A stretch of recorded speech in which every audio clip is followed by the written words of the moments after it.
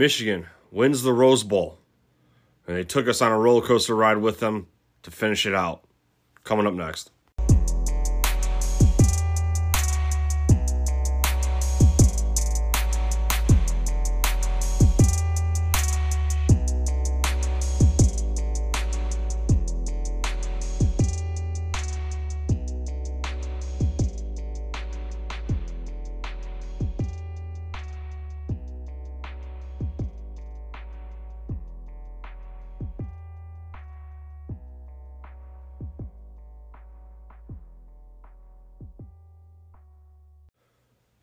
All right, folks, welcome back to this edition of the Southeast Michigan Podcast, free and available wherever you listen. Please like, share, subscribe, rate us 5 stars for a belated Christmas gift. Much appreciated to all the support. Thank you, guys. Wow, what a finish, man. I didn't even play a second in that game physically, and boy, am I just mentally just drained, but in a good way. Just one hell of a game, right? I mean, it was just a gladiator battle back and forth. And like I said, it was just a roller coaster. I mean, we were up high, we were down low. I mean, it was every which way. Every which way. It's just, it feels good, man. Just being a fan, it feels good to, I don't want to say get that monkey off the back, but to do it this way, win the Rose Bowl, it's just amazing. Just an amazing feeling. I can only imagine what the coaches and players and the parents of the players are feeling right now. Man, it's been long overdue. It's been long overdue.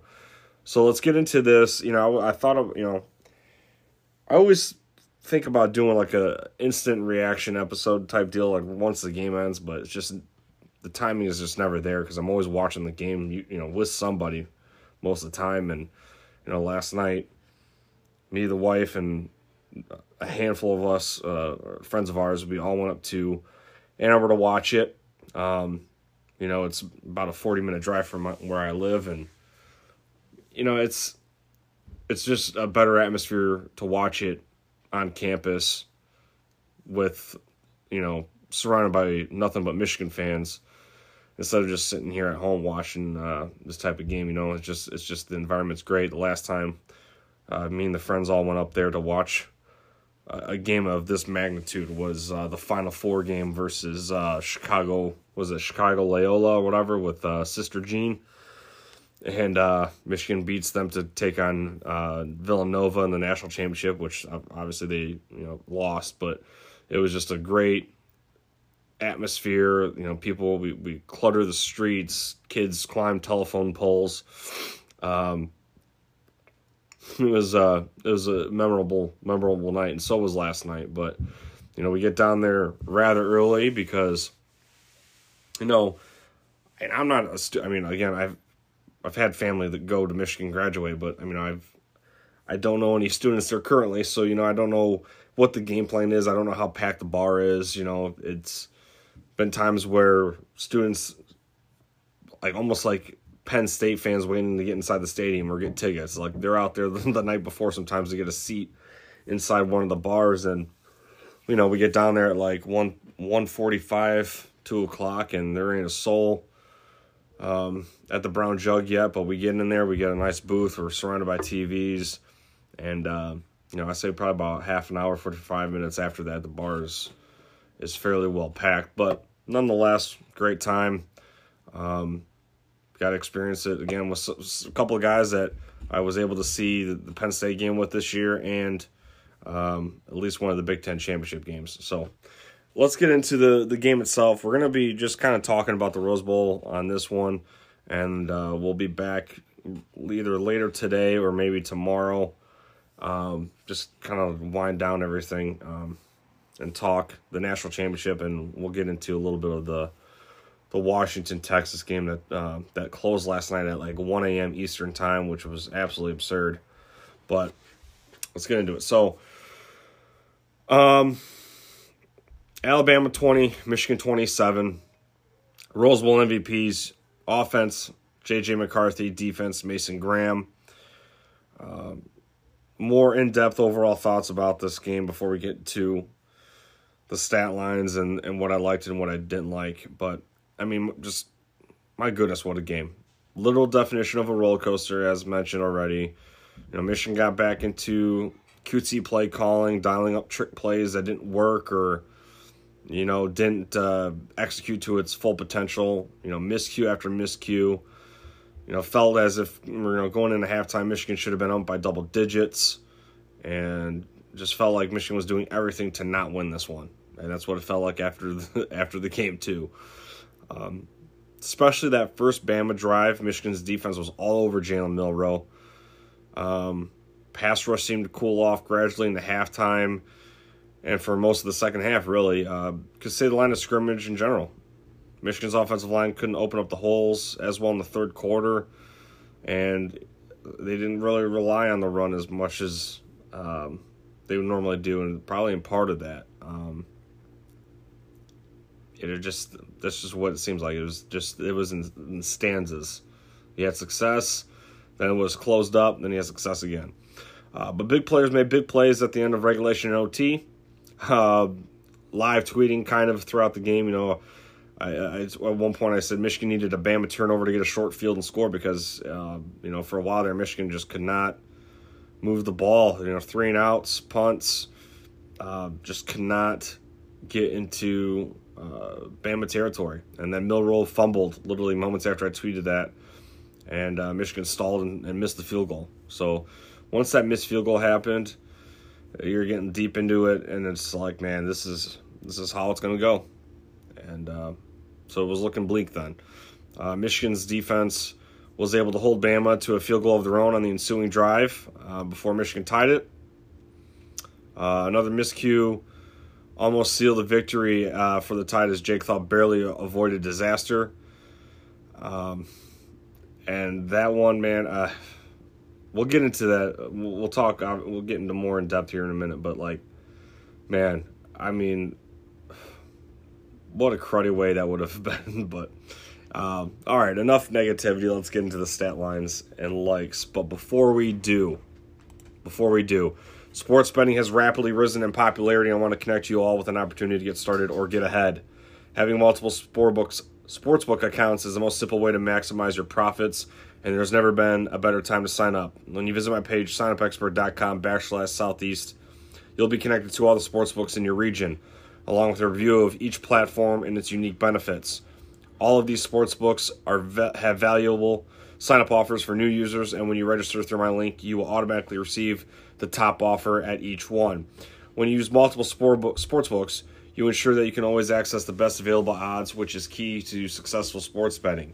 If you want to take advantage of these benefits and support our brand, please consider signing up for your next sportsbook at signupexpert.com/Southeast. So speaking of betting, I know before we get into the stat lines, but speaking of betting, I had 2 tickets go. Well, I really initially had 3 tickets going into the weekend, and one of them tanked. I had taken Ohio State in the spread, which they were a 5.5 point favorite going into their game against Missouri. And then when I learned that Marvin Harrison Jr. was sitting out, I then put another ticket in, which eventually hit last night after Washington won. But I had taken Missouri in the money line, Ole Miss in the money line. I took the under in the Iowa game versus Tennessee, which I won by 1.5.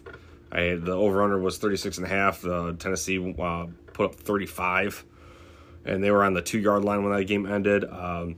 Picked Michigan to cover the 2.5 spread. What was the other one?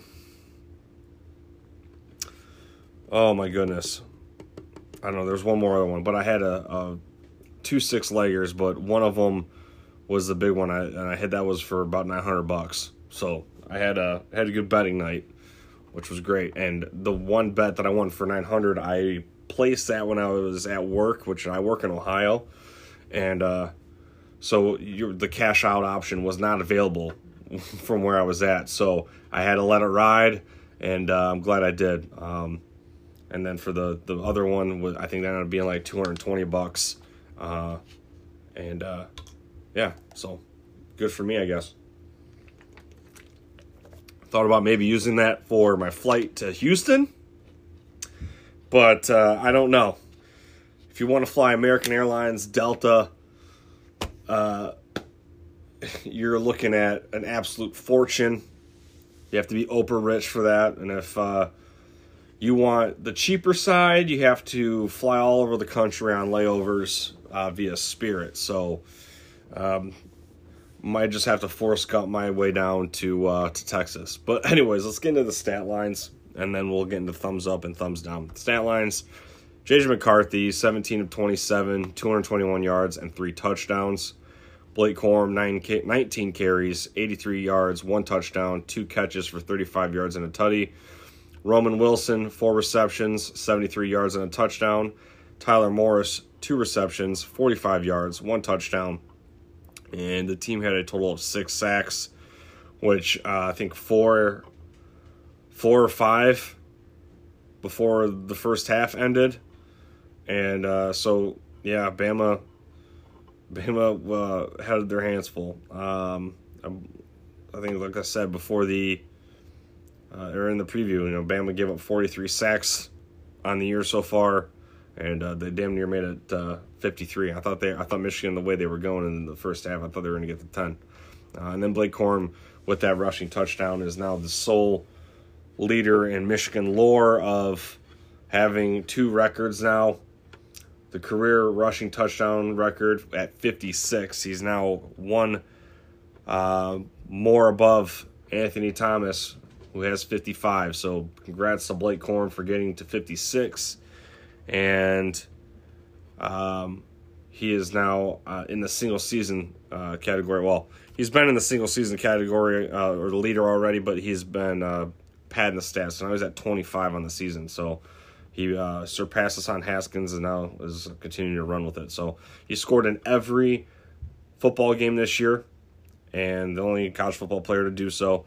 And he has a chance to, in the national championship, add more to his legacy. So let's get into the thumbs up. Michigan's ability to get pressure on the quarterback. I know we talked about, like I said, I just alluded to the 43 sacks going in this one, but this was one of my keys to victory. Milroe, more of a threat with his legs. The defense had to get in his face and bring him down early and often, and they did. I know that's his strength, so he's going to get his. Just like when you play Marvin Harrison from Ohio State. You can try to shut him down all you want. You can double cover, switch up the guys in front of him, but there's going to be times where he's going to score. There's going to be times where he makes a big play. I mean, big plays are made by big players. So, they did what they needed to do, and I couldn't be happier on how that went. Being able to run the ball on offense. We will get to play calling in a bit as we go through this, but when Michigan did run the ball, it was for positive gains, and Blake Corum looked kind of like his old self again, making defenders miss if they filled the gap or they got to him in the backfield. So that was kind of a breath of fresh air, Again, especially with the stigma of the SEC speed and the defenses and all this stuff and Bama. To see Michigan, there might have been like 1 for sure, maybe 2 plays where Michigan got tackled for a loss on a designed run play. It was great. I know Donovan Edwards didn't light up the stat column, whatever, but on one of his carries too, it's like, I felt like the way the holes were being opened up for Blake Corum, it's like, man, put Donovan in there for, 2-3 run plays in a row and see what happens. But again, breath of fresh air. Speaking of Blake, the 4th and 2 catch and run out of the backfield on the drive to tie it. Oh my God, that was so awesome. I know the sting of that play was lessened a little bit from the block and the back penalty, which again we'll talk about. We'll mention that again, I'm sure. But that was that was so huge. 4th and 2. My head, sitting at the bar, my head is in my hands. I'm trying not to look. Oh my God! And it was just wide open, and your the knot in your throat is just sitting there until he catches the ball and runs with it. You know what I mean? So yeah, absolutely magical. Targets for Roman Wilson. Didn't catch the ball till late in the fourth quarter. I think he was targeted once in the first half, but he really didn't get his first catch till late in the fourth. And when he plucked that ball out of the air and made a move to get down the field inside the 10-yard line, that's where he wears the number 1 jersey. And that, 4 catches, I wanted to see, 6 or 8, but he made up for it. He was the culprit on that block in the back penalty on that 4th and 2 play, as mentioned, and Roman Wilson made up for it with a great move. That throw that J.J. McCarthy had, it was weird. From my observation, when he released it, I felt like before the ball was tipped at the line of scrimmage, I thought that was going to be an errant throw and not a completion. And it was just the way it came out of his hand, you know what I mean? But the way the ball was tipped, it was just almost elevated a little bit. Ball still didn't lose its spin or spiral and still got to Roman. But I don't know. It was just kind of a weird few seconds there. But, nonetheless, it was a big play. The game-tying drive alone was just full of big players and making those big plays. Then to follow up with that with a nice play call for an easy touchdown. And, when I say easy, we know it's a pressure-filled moment. And we know, as football fans, we've seen plays like that fail by anyone. And the play I'm talking about is when Roman Wilson came underneath across, and it was just kind of a pitch and catch, whatever. But we've seen players, not even in touchdown moments, just look upfield and drop the ball before making the play. And so I know the heart rates were pretty frantic there, player, coach, fan, but it was absolutely beautiful. With a minute and a half to go, the defense was able to force a Bama punt, so Michigan ties it up at 20-20, and my buddy Jeff is like, go for two. I'm like, are you out of your mind? I don't know why I got so snippy with him. I'm like, F no. Hell no, dude. We're not going for 2. You are tying this game up and playing defense. There's absolutely no way you go for 2. Given what we've seen the last few years on trick plays, especially, really these last 2 in the bowl games, I'm like, absolutely not. Are we going for 2 points? There's no freaking way. So the defense was able to force a Bama punt, thank God. And over time, it was just a quick, tough drive behind Blake the Great to take the lead, followed by Michigan boys on defense once again staying calm, collected through the back-and-forth timeouts to stuff Milroe, trying to run up the gut for the tie. So, yeah, that's the thumbs up. Let's get into the thumbs down. Again, before I sound too much of a downer, let me just say this was, again, I mentioned in the opening, this is just a gladiator fight. Both teams made mistakes, but Michigan dodged some bullets, or they were at least able to recover from them. Played this sloppy 9 more times, I'm not sure you come away with a W.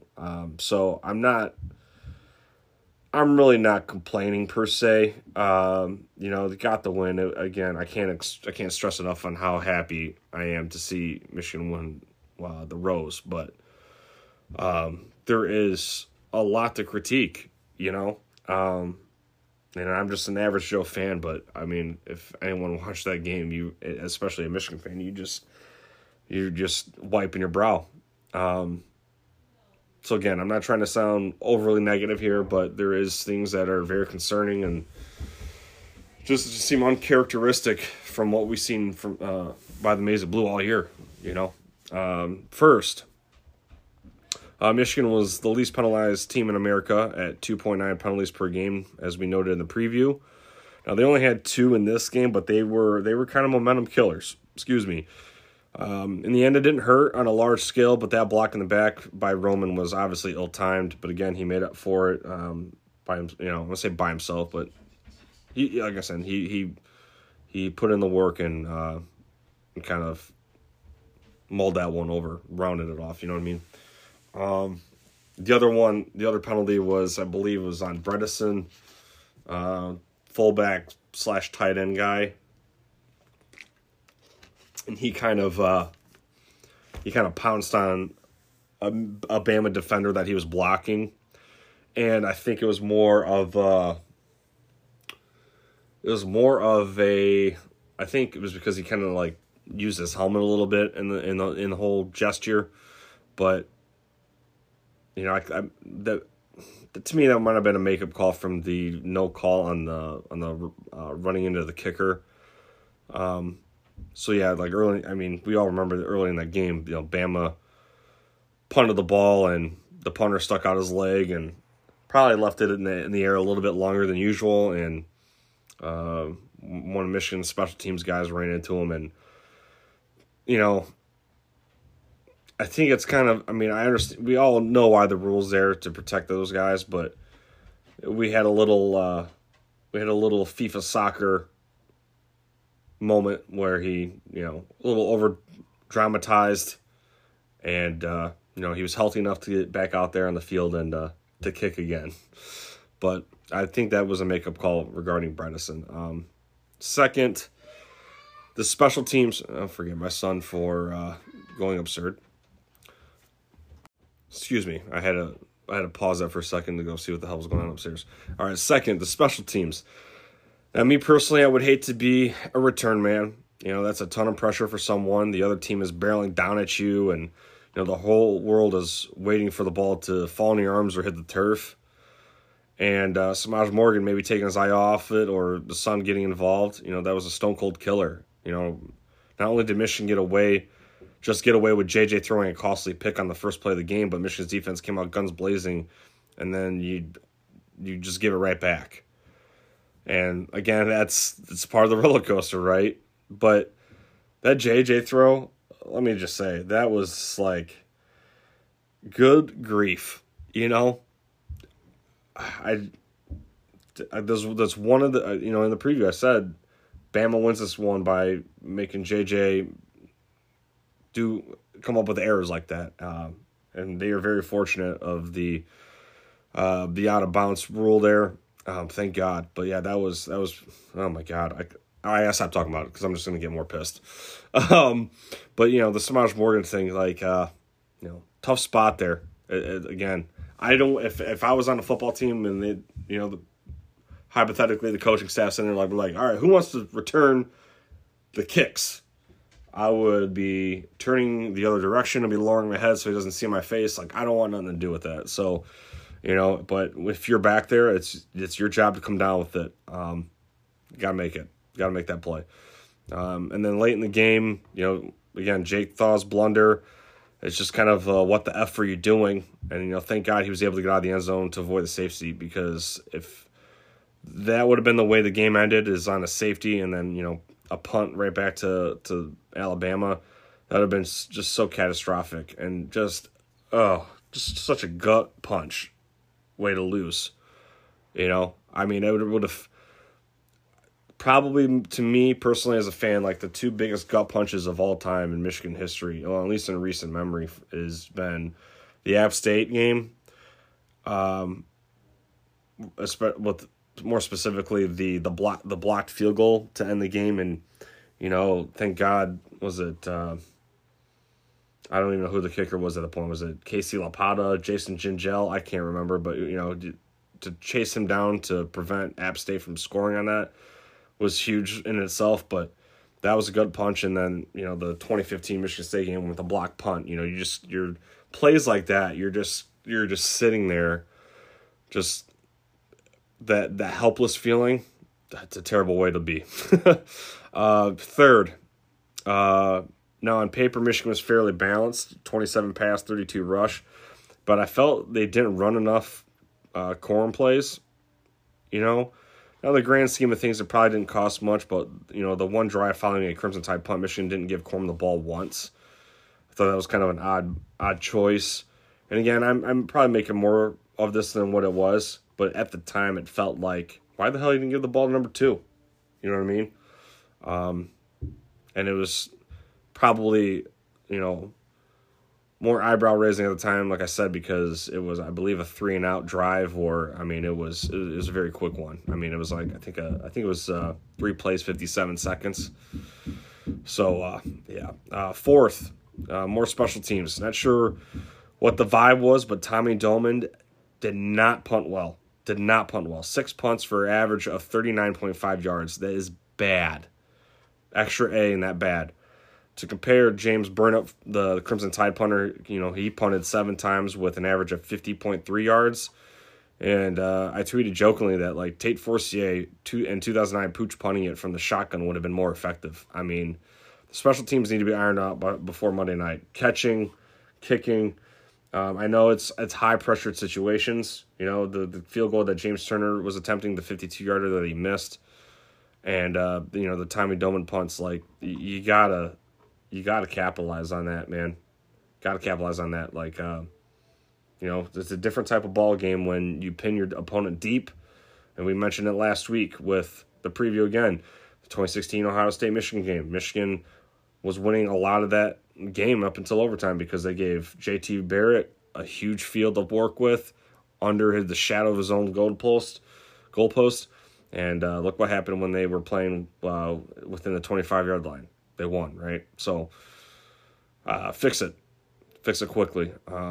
Last, fifth, thumbs down here. Do what you got here. Do what you got here. As I mentioned in the opening comments, stop with the backyard football plays.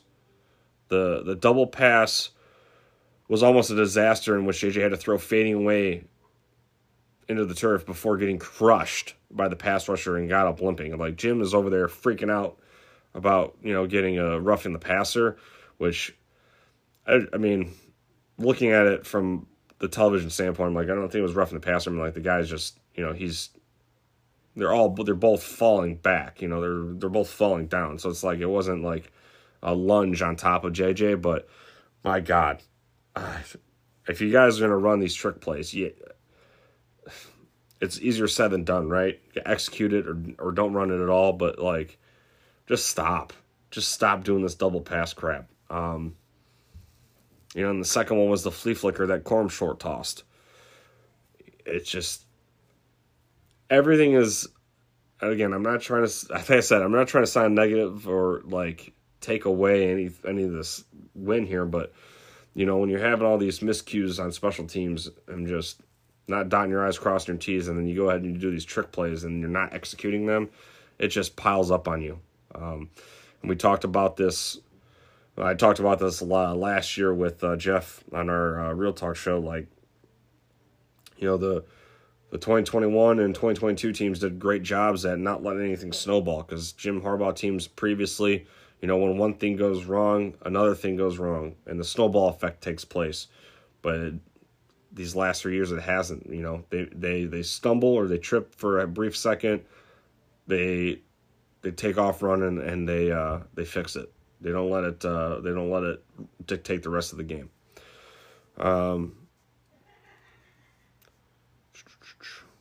But yeah, so these trick plays last year bit you in the ass, and this time got away with it by a matter of milliseconds. So great throw at the end of the day by JJ, falling off his back foot and then being able to pick up the short handoff from Corum. But anyways, so final thoughts here. So again, I'm not trying to sound negative here, but my God, they did everything to lose and still won. I was wet in the eyes, watching it with the boys at the Brown Jug. It's been since 1997, 1998 since Michigan, won the Rose Bowl. This is undoubtedly the biggest program win in school history. This has been an historic 3-year run filled with program-defining moments, along with some controversial elements. I've never really been one to purchase bowl game gear prior to it taking place with the thought of, why would I continue to wear it beyond the game itself if Michigan lost? Now I can finally get me some Rose Bowl gear. So I'm happy for that. When I was in high school and Michigan did play USC for that Rose Bowl after the 2006 Ohio State game, and I didn't really wear the Rose Bowl gear after that. I mean, I think I bought one long sleeve yellow shirt, and I told myself after that, I'm like, whatever bowl game Michigan is in, I'm not buying anything until they win it.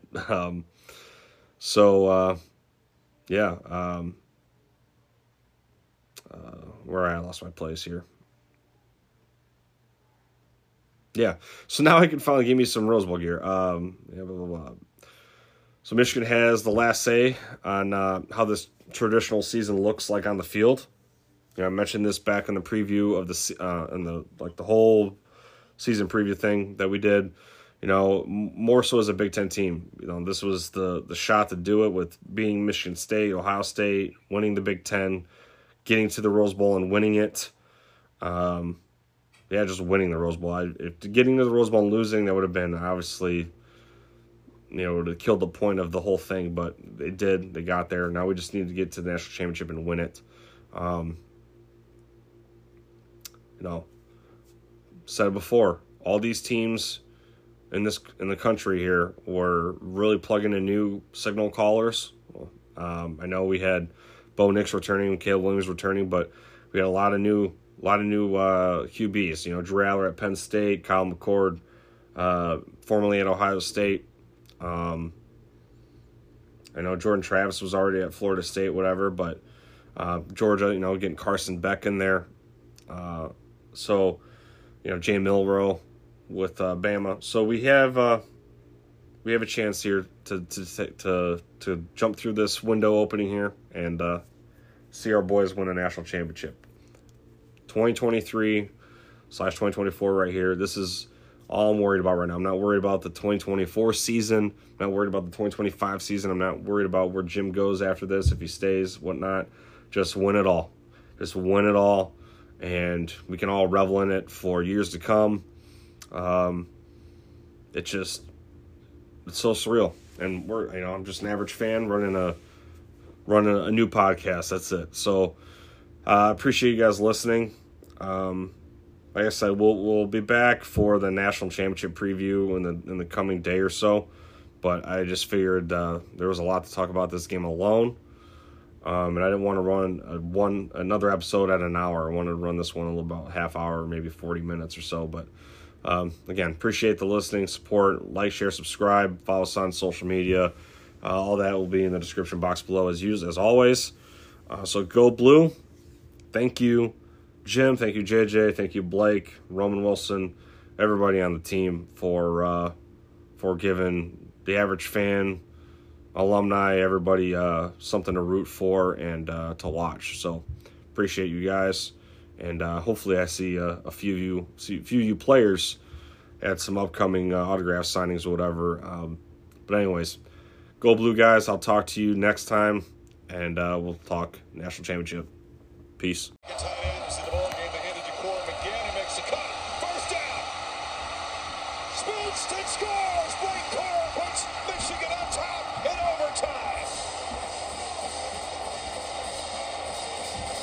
It wasn't fancy, it was just old school determination.